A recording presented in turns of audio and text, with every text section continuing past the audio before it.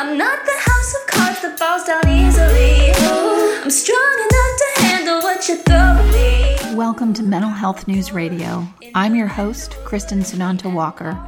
Just what are we going to discuss? The intimacy that is mental health. Let's continue to make it as comfortable as discussing brain health or heart health. This show has been on the air for several years, and we have amazing co-hosts. And then we created a network of podcasters on mentalhealthnewsradionetwork.com, a place where every possible facet of mental well-being can be talked about openly. My show, after several hundred interviews, the format is this: intimate, deep, funny, touching, sometimes uncomfortable, but always vulnerable conversations with interesting people. The goal is to have you, our listening family, many of you who have become my good friends, feel as though you are listening in on private conversations. Thank you for tuning in and becoming part of this amazing journey with me, and now with our network of podcasters. Just knowing this podcast might be helping any of you realize you are not alone on this journey called being a human being makes doing this podcast worth every second. After all, we promised we'd be cordial. Hey everyone, Kristin Sunanta Walker here, and we are doing a roundtable discussion that's usually with Dr. Paul Meier, but Paul has abandoned us for the Dallas Cowboys. Okay, for the Cowboys, exactly. I mean, like, really, where are his loyalties? No, he totally deserves to watch the Cowboys. But we have Grant Davis, who has been on before, and I don't want to say where you're in the Dallas location of Meier Clinics, but give everyone a snippet of what you do there if someone hasn't heard you on our earlier shows. I'm a psychiatric nurse practitioner. I work with Dr. Meier out at the Richardson/Dallas office, and I provide kind of medication management or help prescribe medications for people with anxiety and depression and all sorts of mental health, all across the mental health spectrum there. And I work in our day hospital, and I see clients there for medication checks. And and that's what I do. Day-to-day basis. All right, cool. And tonight we're going to talk about obsessive compulsive disorder. I've certainly done shows on this, and I've been a guest on shows that focus just on this. I'd love to have a podcast devoted to this because it's obviously it's a big deal, and many people that have it, suffer tremendously and even attempt or complete suicide from the improper treatment of it or not enough understanding of what they have. So it's important that we talk about this. Runs in my family, and so I have experience with it from being on the receiving end of it,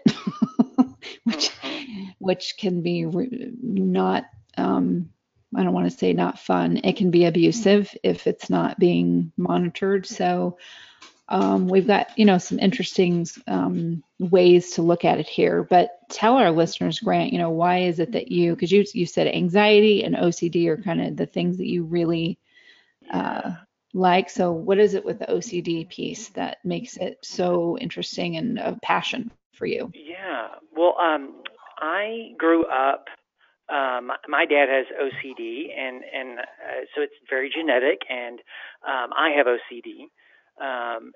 I didn't know what it was for the longest time growing up. I just knew I had really, really bad anxiety and a lot of worries about things, and had this feeling like I had to do things.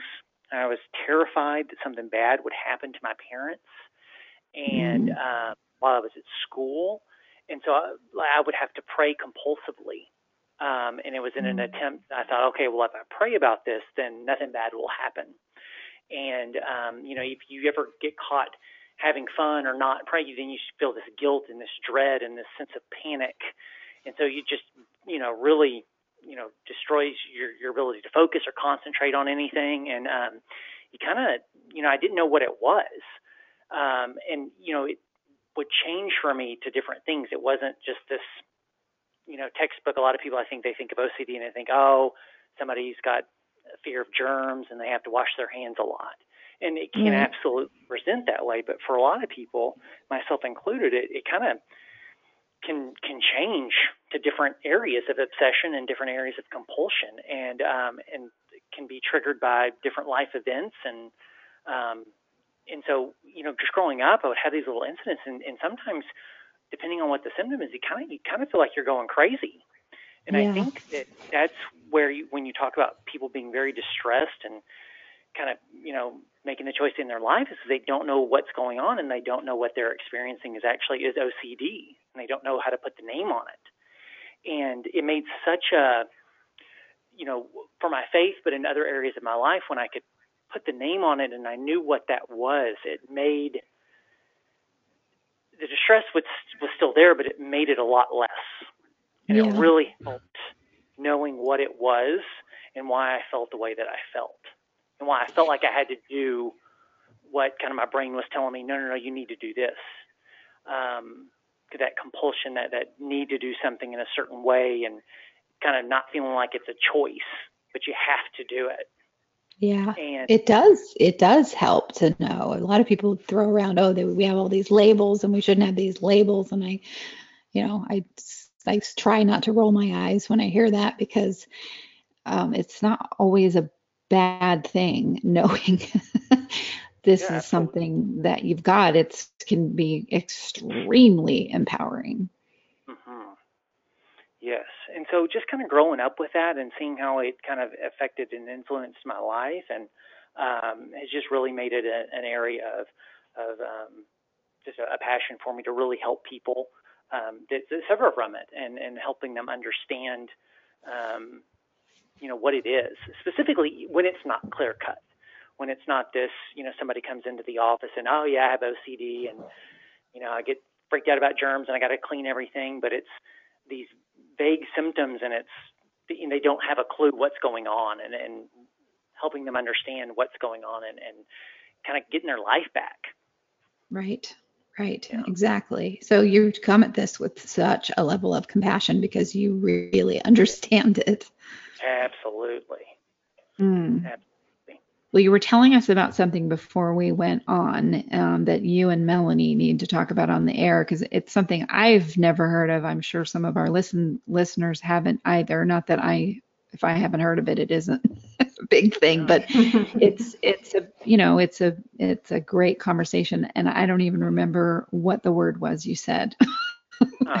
There's a condition. It's an acronym, but it's PANDAS, like a panda bear. Okay.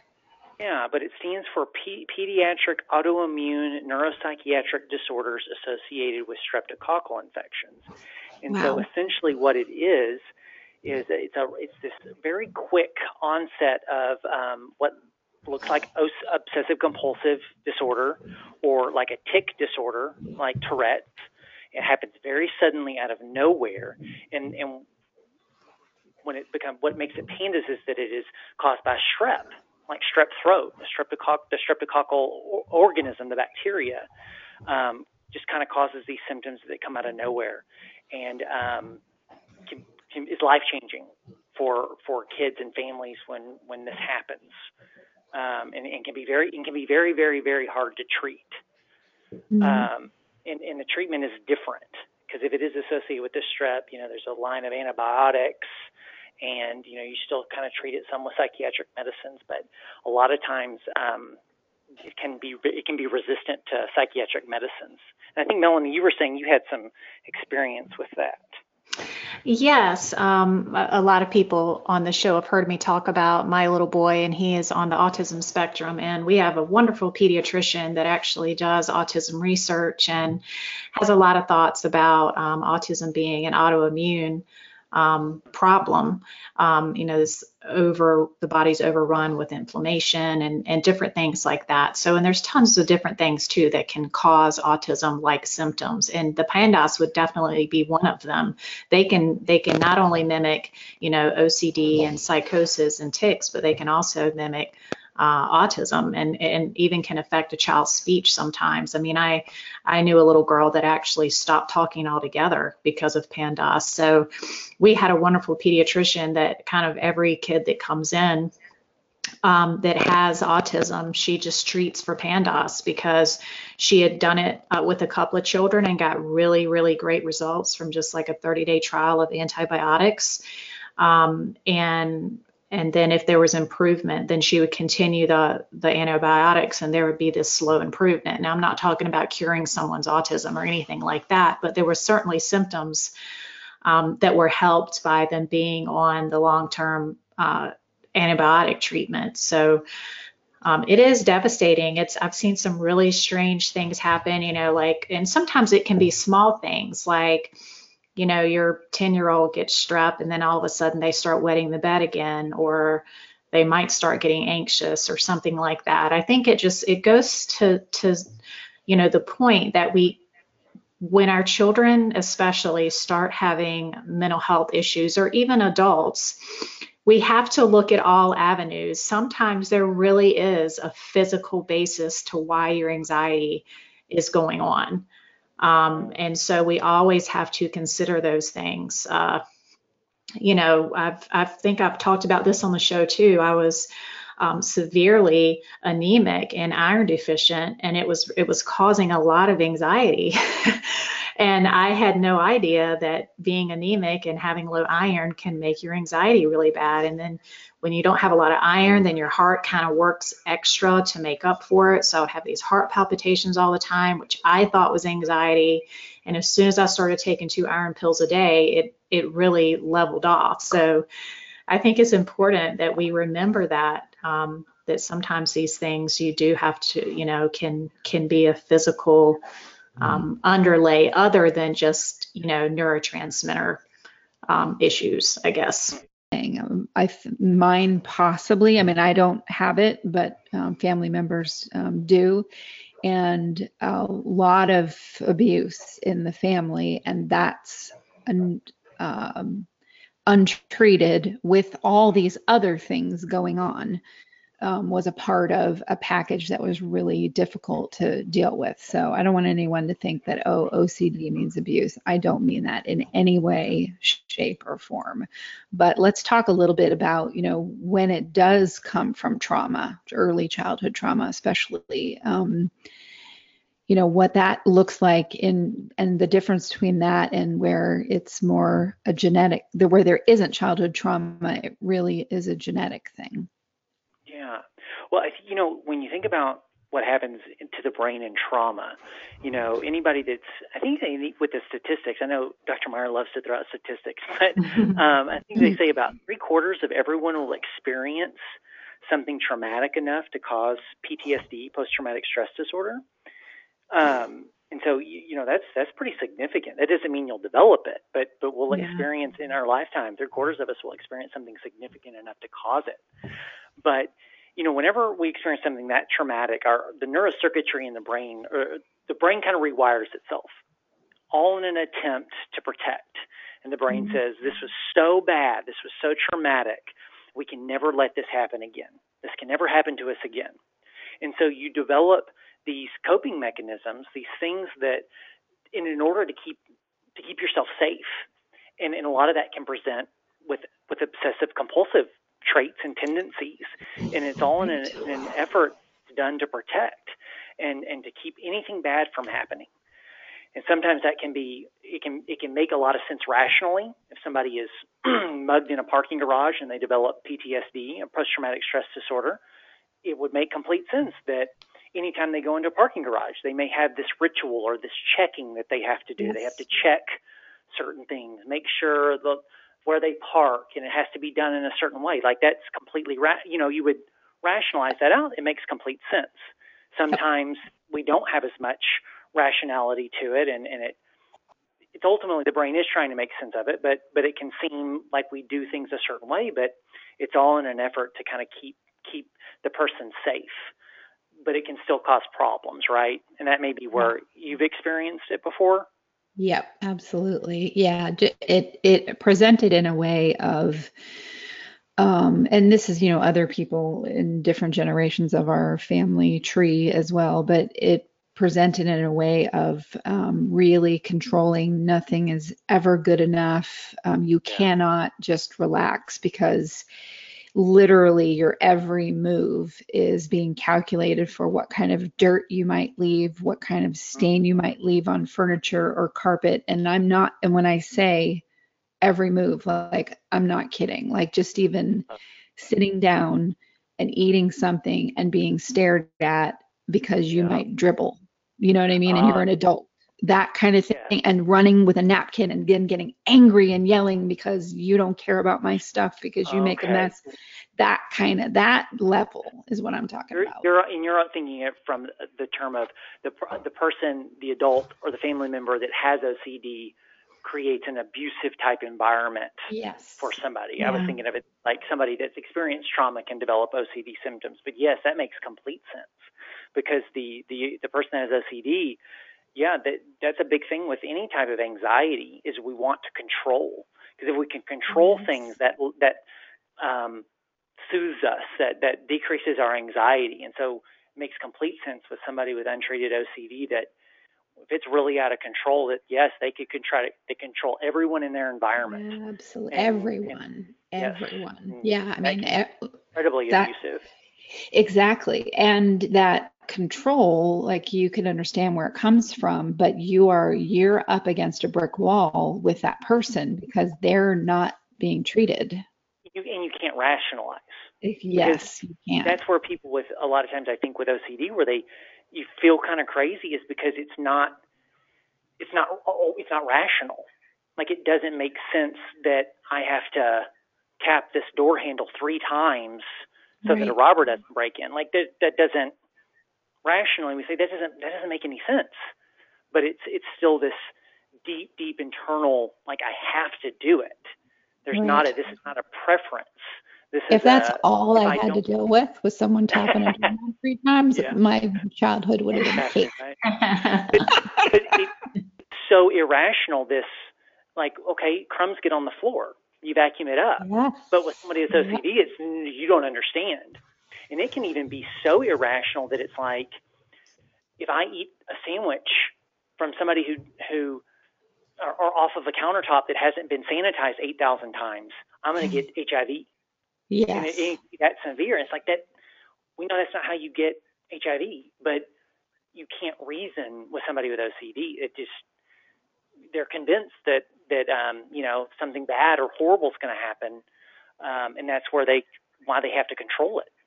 And as a kid, you see your parent doing that, and you don't understand, and that can create so many problems. You think that you can't do anything right. Yeah. And you really can't because nothing can be done right for that person. Mm-hmm. And that's sad that's what's going on, biochemically for them and emotionally and all those things. But when it's taken to that level where raging, screaming, and and every move that you make is just scrutinized and that's where it turns into, you don't know as a kid on the receiving end. You're just like, oh my God, what if I just sit here and nobody notices me? Am I safe then? Right. I'm not doing anything. I'll try not to breathe. That's what I've heard with kids that you don't know what the issue is. And then when it continues on into adulthood and you kind of figure out what it is, and then you're like, look, here, this is what this is. Please go see someone. You can live such a wonderful life with this treated, which I want to go into next, like how we treat these things and the different ways they get treated, depending on where it's coming from, genetics more or, trauma more. But when you know that, like, and you're the family member and you're still being treated this way as an adult, you're like, please go. Oh my, I want you to be happy. Like, really, I want to stop being on the receiving end. Absolutely. And I'll go to therapy and deal with my trauma, but please go get help because this is good for you. And if they won't go, they're just not going to go. And that's kind of, there's nothing you can do about it. It's very sad and frustrating. Yeah, it is sad. I think Grant and I were also talking about before we started that so many people think about OCD very stereotypically with, don't step on the cracks or counting or washing your hands 10 times. But people need to understand that a lot of OCD symptoms are internal. So sometimes a person can have full-blown OCD, but they really have more obsessive thoughts. They may not have any compulsion that you can outwardly see, but it's this constant loop in their heads all day long of these compulsive, thoughts that make you shameful, Or it's a mental compulsion. It's maybe not something you outwardly do, but something exactly. like mine was there. Mine was a mental, internal compulsion that, was not outwardly seen. Exactly. You're absolutely right. You're absolutely right. Yeah. You were just carrying that around within you, being a ball of anxiety. But you didn't act out with it in ways that would be normally noticed, right? Yeah. Yes. It's absolute, this internal distress. I know. No one likes commercials, but seriously, folks, without the help from these organizations, we could not stay on the air. Please give a shout out to zencharts.com. If you're a mental health or addiction treatment center, you'll want to use their EHR. It's gorgeous, and they're just good people. And also MyGenetics, MyGenetx.com, because knowing your genetic code empowers your mental health treatment. And lastly, CopeNotes.com. We love getting positive messages right to our phones every day from Johnny Crowder. He's the lead singer of Prison, a heavy metal band sharing their music about suicide prevention, addiction recovery, and mental health. See, that was painless. Support them as they support us. Back to the show. And mine did present, because of that, I had horrible separation anxiety. So, going anywhere without my parents was just this dreaded fear, because I was like, in my brain, I'm thinking, well, they're going to drop me off at school and then they're going to get into a car accident and something bad's going to happen. And so it created this, I don't want to go to school. I don't want to be away, which interferes with socializing and a lot of different things when you're a kid. But yeah, a lot of it is this internal stress. And the thing that makes OCD very challenging too is that there's often a lot of fear about medicines and taking them, and that can be where it's where I think sometimes people don't seek treatment. They know that they have anxiety. They know it kind of runs their life, and that's typically how OCD is that it does, for a lot of people, it drives everything. It sounds like your family, Kristin, was that way. It drove everything, but they don't seek help, sometimes because of a fear of taking medication. But that medication combined with counseling and therapy is absolutely the best way to treat it, in my opinion. So what kinds of therapy and what kinds of medication? Yes. So there are multiple therapies can help. The one that I did a lot of research on when I was in school was one called exposure and response prevention. And I don't know if I'm sure, I know Melanie's probably familiar with it. I don't know if she ever does any of that, but, cognitive behavioral can help. Sometimes if the thinking is really irrational, I think cognitive behavioral therapy can be less effective because it requires a level of rational thought. And sometimes with OCD, well, most of the time it's not rational. But exposure is, when we had this, so the OCD, the obsessive, whatever the fear is, you work on this graded system of things that are, you start with something that's not very distressing, and you work your way up to something that's very distressing, but you expose the person with OCD to what they fear, and you do not allow them to act on their compulsion or their ritual. What they found with OCD is that when you have this obsessive thought and then your compulsion, whether it's mental or a physical compulsion, the more you do it, the more you reinforce to your brain that so for my scenario, the only reason my parents didn't die was because I prayed X amount of times in school. Yes. The more I do it, the more I reinforce that I'm the reason that they they're live. alive. Yeah. Yes. You make them, and it's great. You start with something that's very low, something very distressing at first, and you don't let them react on the compulsion, and you create a situation called habituation, which is just that you help the brain make the connection that fear thing that you think is going to happen if you don't do X, Y, or Z, it's not really going to happen. And you don't actually have any control over it at all. And it's very distressing initially, but I think research has shown significant improvement when people are able to do that type of therapy. Is this It's something very where specialized. EMDR would really work too? Yes, EMDR can absolutely help Okay. because you can do it through the EMDR process. You don't actually have to do it necessarily in person, but you can do it through a type of EMDR thing too. Okay, yeah, because I could see that with, how EMDR works with PTSD. I could see where really, isn't it, and correct me if I'm wrong, but isn't it, you're in fight or flight mode when you're there. And that's why you're just, and the EMDR piece, when I did it myself, was very distracting because the distraction of the rapid eye movement, and also the different pulsing things in the different hands, plus the tapping and, talking through it kept me out of that area of the brain while I was talking about this thing I was really, really stressed out about, and that helped. Mm-hmm. Yeah, it's kind of it is very EMDR is very complex. I think a lot of the ways the way it activates the brain, but yeah, it's a type of being able to expose yourself in your brain to what stresses you out without actually really having to do it in person, in a way, kind of the same way you would process trauma. You're able to think about it in your brain, which would cause a lot of distress, and then just process it that way through the EMDR. Is that what people used to use hypnosis for? Or maybe even still do? I think some people still do use hypnosis for various things, panic disorder. I think not too long ago I was reading about somebody using hypnosis for eating disorders.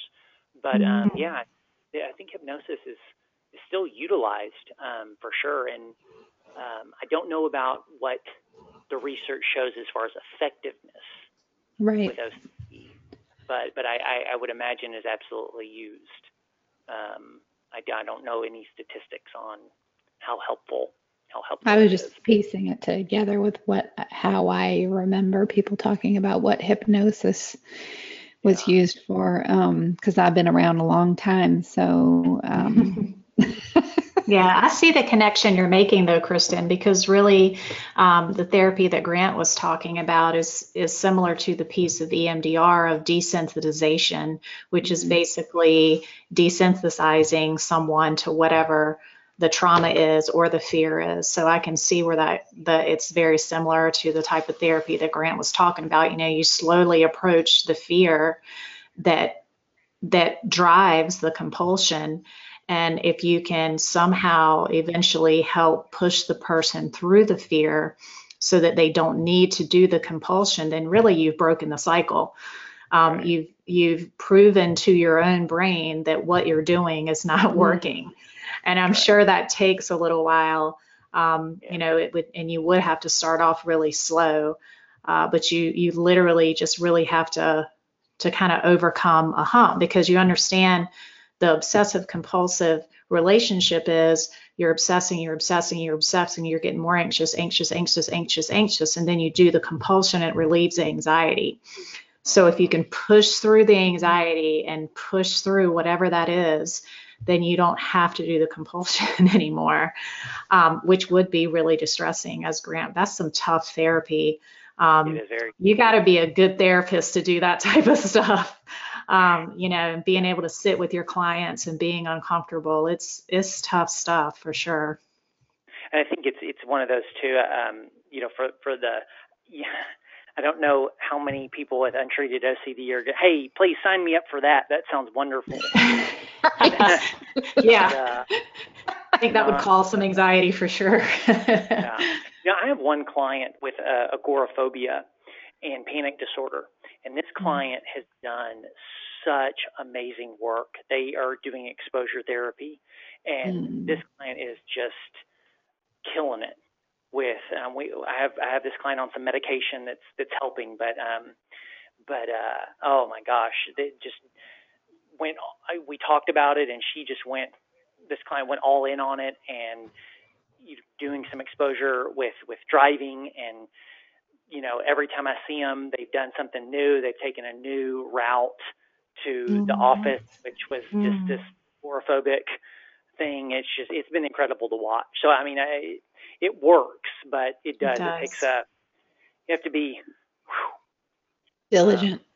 Yes. Yeah, and you gotta really be tough too. Yeah. It's hard watching people in fear. Mm-hmm. It's really hard. Yes, it's very hard watching someone's fear and not want to relieve it somehow. That's right. But you've got to teach them how to relieve it. That's right. Yeah. Well, and sometimes that fear with OCD, it's just again, we keep talking, it's not rational.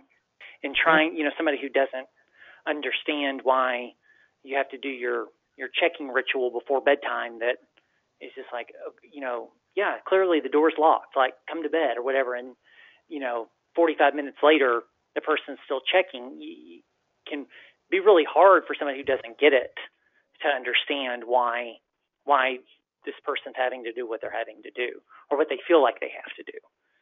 I think spouses and loved ones, and it can be really hard to alleviate. But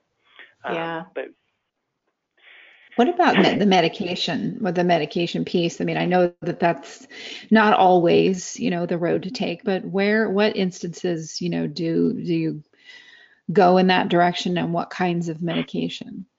Yeah, so we typically use the class of medications that's your antidepressant, if you will. So the SSRI medications, which are the serotonin reuptake inhibitors, that we've talked about before on the anxiety podcast, but medicines like Zoloft, Prozac, Lexapro, and then also your serotonin norepinephrine drugs, which are also your antidepressants, like Prestique, can also be used.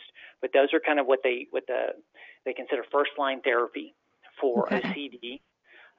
What those medicines that we've talked about them before, but they take the neurochemicals that are already in your brain, they put them in the brain cell where they're supposed to be for the amount of time that they're supposed to be, and kind of really help kind of undo this cycle that OCD is this chaos that OCD has caused in the brain. And what I tell people, and is my own experience with medication, is it doesn't take away all anxiety. There will still be moments of OCD, but it is a lot less.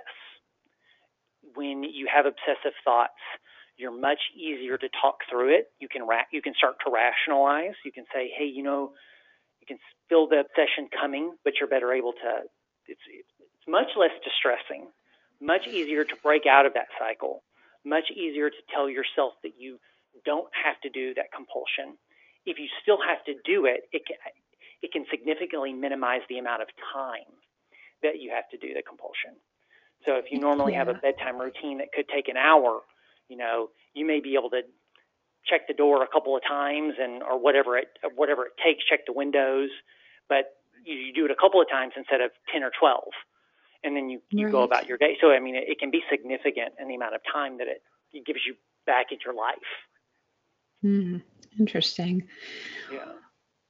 I understand this in a way of where as soon as I started taking SSRIs, and this was just around anxiety, but I would have irrational fears like I'm laying in bed and there's a ceiling fan and I absolutely know that ceiling fan is going to somehow unhinge from the ceiling and land on me and, do whatever.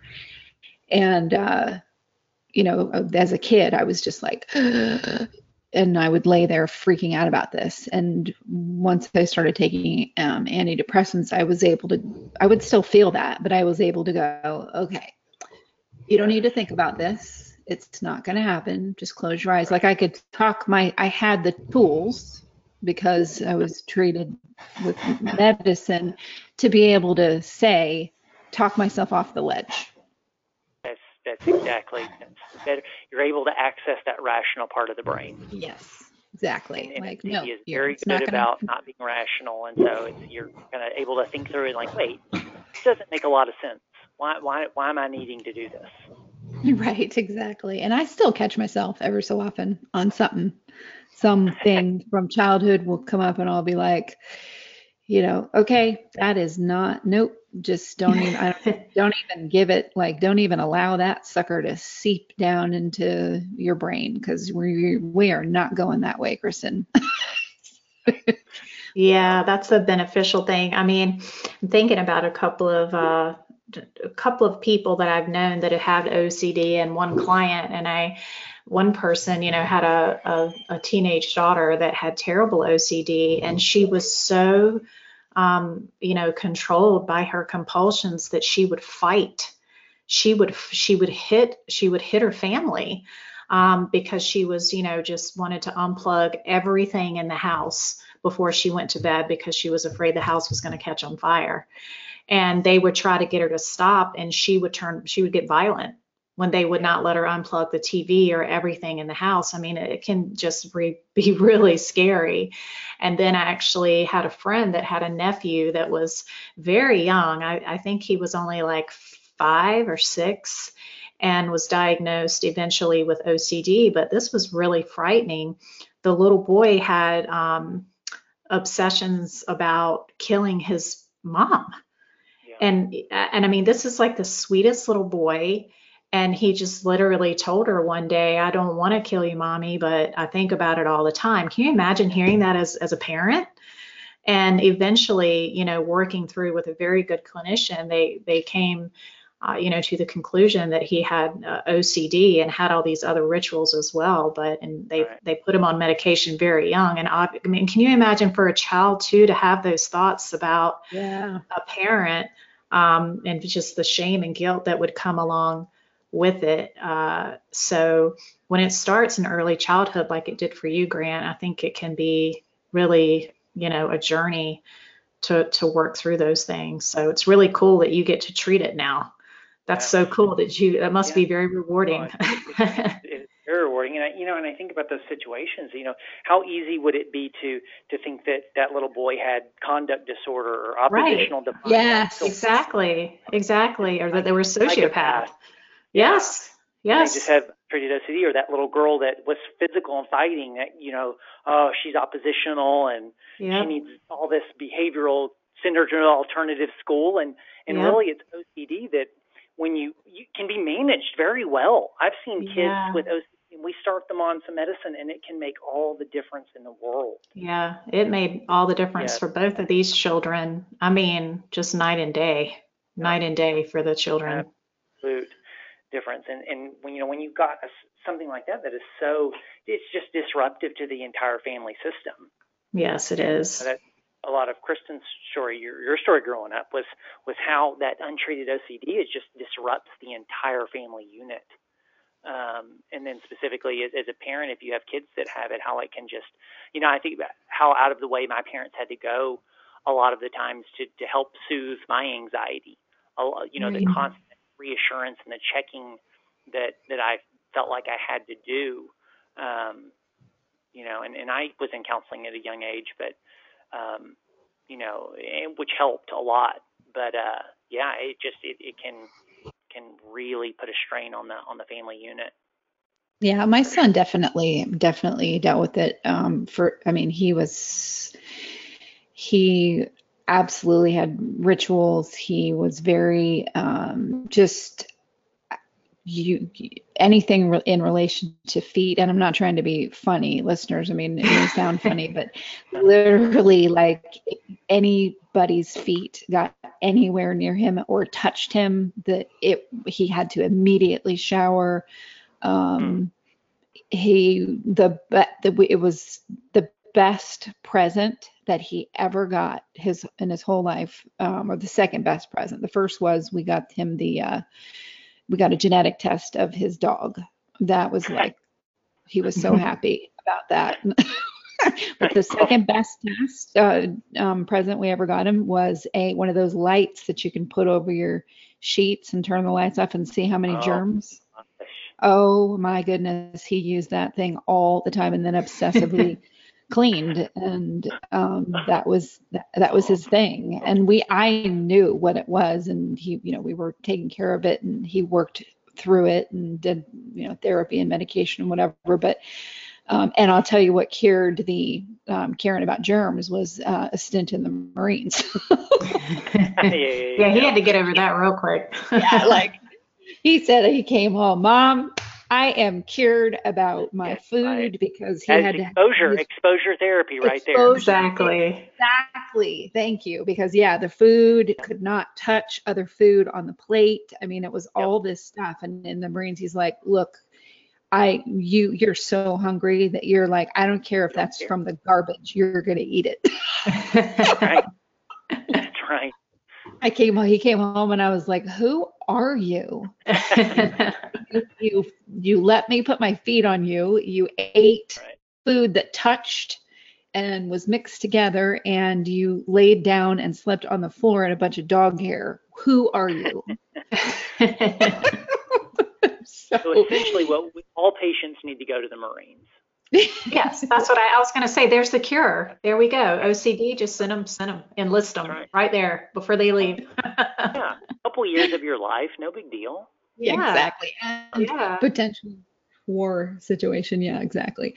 Well, this is fantastic. I mean, I like that we can talk about these things and we can have some lightheartedness about it, because we've all experienced it, either ourselves or in different ways through family, and really explain it in a way that is from a touchstone of real life, not just all clinical. It's great to have the clinical information. It's great to have the medicine information. And then also, look, here are some stories of what this looks like. Because as a person in life, if there's an adult that's like you, Grant, and they haven't been treated and they're just suffering in silence, for someone to be aware of what this is and have more compassion, that's what we want for everybody, right? More compassion.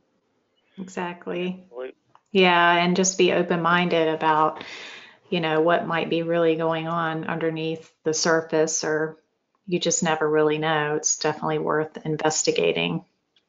Can be life changer for people. Right. Yeah. Absolutely. Well, thank you so much, Grant, for coming on, and for sitting in for our beloved Paul Meier, who is probably yelling at the television right now. I'm sure the Absolutely. I hope they win, just for him. I told Kristin when I read the email, I was like, I don't even watch football, but I hate the Cowboys. Like, I just don't like them. I never have liked the Cowboys. I don't know why. I only want them to win for Paul. That's all. Yeah, just really have to be from Texas to be a Deer fan. It's so funny. So thank anyone you so much for having me on the show too. Absolutely. I really appreciate it. Absolutely. Yeah. And anyone that wants to know more about what Grant does and what Meier Clinics does, please go to their website. We don't mention it enough. Go to meierclinics.com. There's 14 of them across the United States. And I talk to someone from Meier Clinics at least once or twice a week. And I love these people. Yeah. I mean, my gosh, the care. You want every mental health professional to have this much compassion and, and empathy and care. That's what you want when you're going through these kind of struggles. So I really, I love it that you work there, Grant, because you seem like such a good fit. And Paul just, how he gets on the show. It's almost embarrassing how much he raves about everybody. He is very good at that. He definitely is. Yes, he is. love it at Meier Clinic, and that is definitely what we all strive to do, is just help people. Absolutely. All right. Well, listeners, Melanie, thank you for being on as well. Absolutely. And, thank you. and listeners, thanks for tuning in to another edition of Roundtable with Grant Davis on Mental Health News. I'm passive aggressive, but never without good intentions. I heat up and act on my emotions. Thanks so much for listening to Mental Health News Radio. Our podcast can be found on iTunes, Stitcher, and hundreds of other podcast apps, or you can visit our website at mentalhealthnewsradio.com. If you have a question or would like to be a guest, become a podcaster on our network, or join the amazing organizations that help keep us on the air, please email us at info@mhnrnetwork.com. Get ready for that special goodbye from our resident therapy dog, Miles, and a special thanks to Emily Sohn for letting us use her incredible song, Cordial, for our podcast music. Listen to the full song on SoundCloud at emily.sonne. Don't be surprised when I don't hate on you, though. After all, we promised we'd be cordial. Sometimes in you I can fight it. Good boy. Hi, this is Dr. Paul Meier, founder of the national chain of Meier Clinics. I've often told you about how people just like you are getting the healing that they need from emotional issues like depression, anxiety, anger problems, and relational problems. We wanted to share with you Mickey's experience at our day program and how it has affected his life. The Meier Clinics has been a real blessing to me. Dr. Meier told me that people get well here, and my life has been completely changed. I have been symptom-free for 3 years, and I'd recommend it to anybody that really wants to overcome an emotional problem of any kind. Mickey's story is like so many others that we receive. It's an encouragement to us, and we hope it will also be an encouragement to you to call us to get the emotional help that you've needed. Please call toll-free 888-7-CLINIC to be connected to the Meier Clinic program nearest you. That's 1-888-7-CLINIC. Or go to meierclinics.com. That's www.meierclinics.com.